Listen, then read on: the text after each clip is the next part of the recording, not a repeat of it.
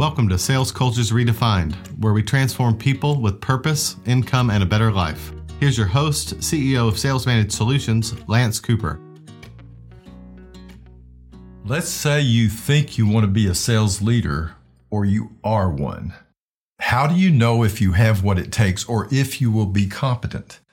Now that's an important question. Why? Because I don't want you to be hurt.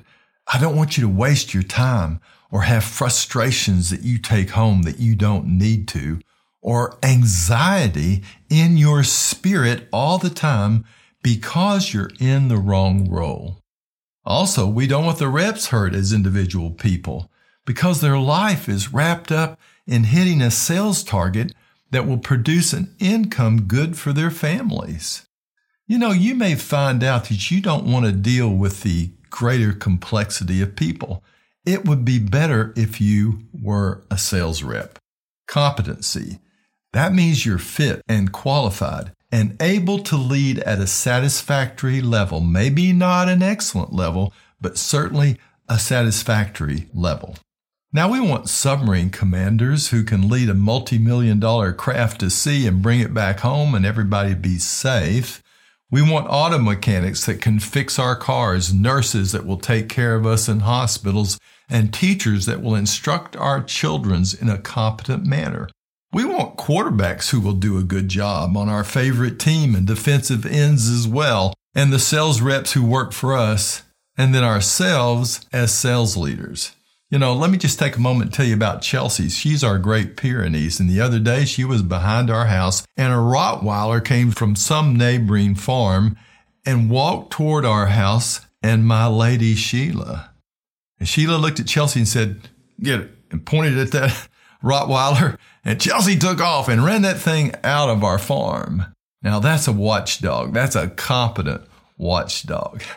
There are 3 ways for you to become competent or to know that you have what it takes. And these can be worked on.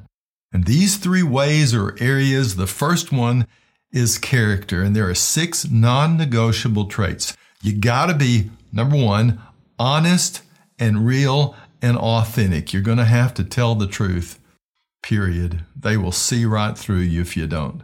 You're going to have to be hardworking, maybe work harder than you ever have. That's number 2. You're going to have a personal responsibility that's wider than when you were a rep, and a concern for other people, not just the customers, but these salespeople. And you're going to be positive and optimistic when things aren't going well for somebody or for the team, because the world is always throwing us haymakers. And humility, it's going to be about their empowerment, them getting better, and not about you. So that's honesty, hard work effort, personal responsibility, a concern for others, and being positive and optimistic and humble. Now that's character. The character of a competent sales leader. Attitudes. There are 2 attitudes you must have.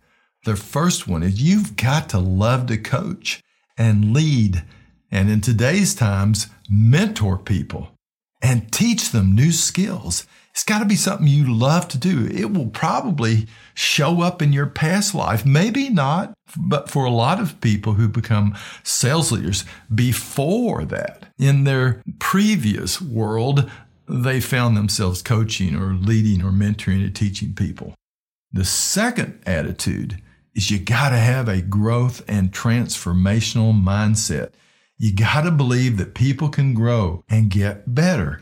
You got to believe that for yourself. You got to have an attitude of that in yourself. Perhaps it's physical fitness for you, or money management, or making yourself better at home and your relationships there. You're always working on something, and your people will too. So you're going to have to believe they can get better, and they've got to hear that. They've got to see that you believe that you believe in them. And finally, motivation. There are 2 possible ways you might be motivated as a sales leader, as a competent sales leader. Number 1, you could be competitive, and you want to beat the results of other teams so that your people win. Or maybe it's your team results. You're always trying to win against what the team had done previously in previous months, which means you're always tracking results. It's about results. Now, the second area, the second way you could be motivated is by having an income target that's really built up from everybody's incomes that's attached to sales, and you're tracking that, and you're trying to get everyone to have a better life. So you're always focused on results relative to income, and they know that. So those are the two ways you could be motivated. You're competitive or you're sales and income focused, which means you're always tracking results. Now, you can focus on your character, attitudes, and motivation, and you will have what it takes.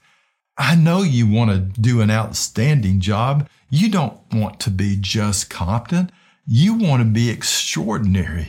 And if you work on these areas, you will provide a better coaching environment for your people, and life will be better for the reps you lead. You have just listened to Sales Cultures Redefined. Subscribe to our podcast on iTunes or Google Play, and we'll see you at the next episode.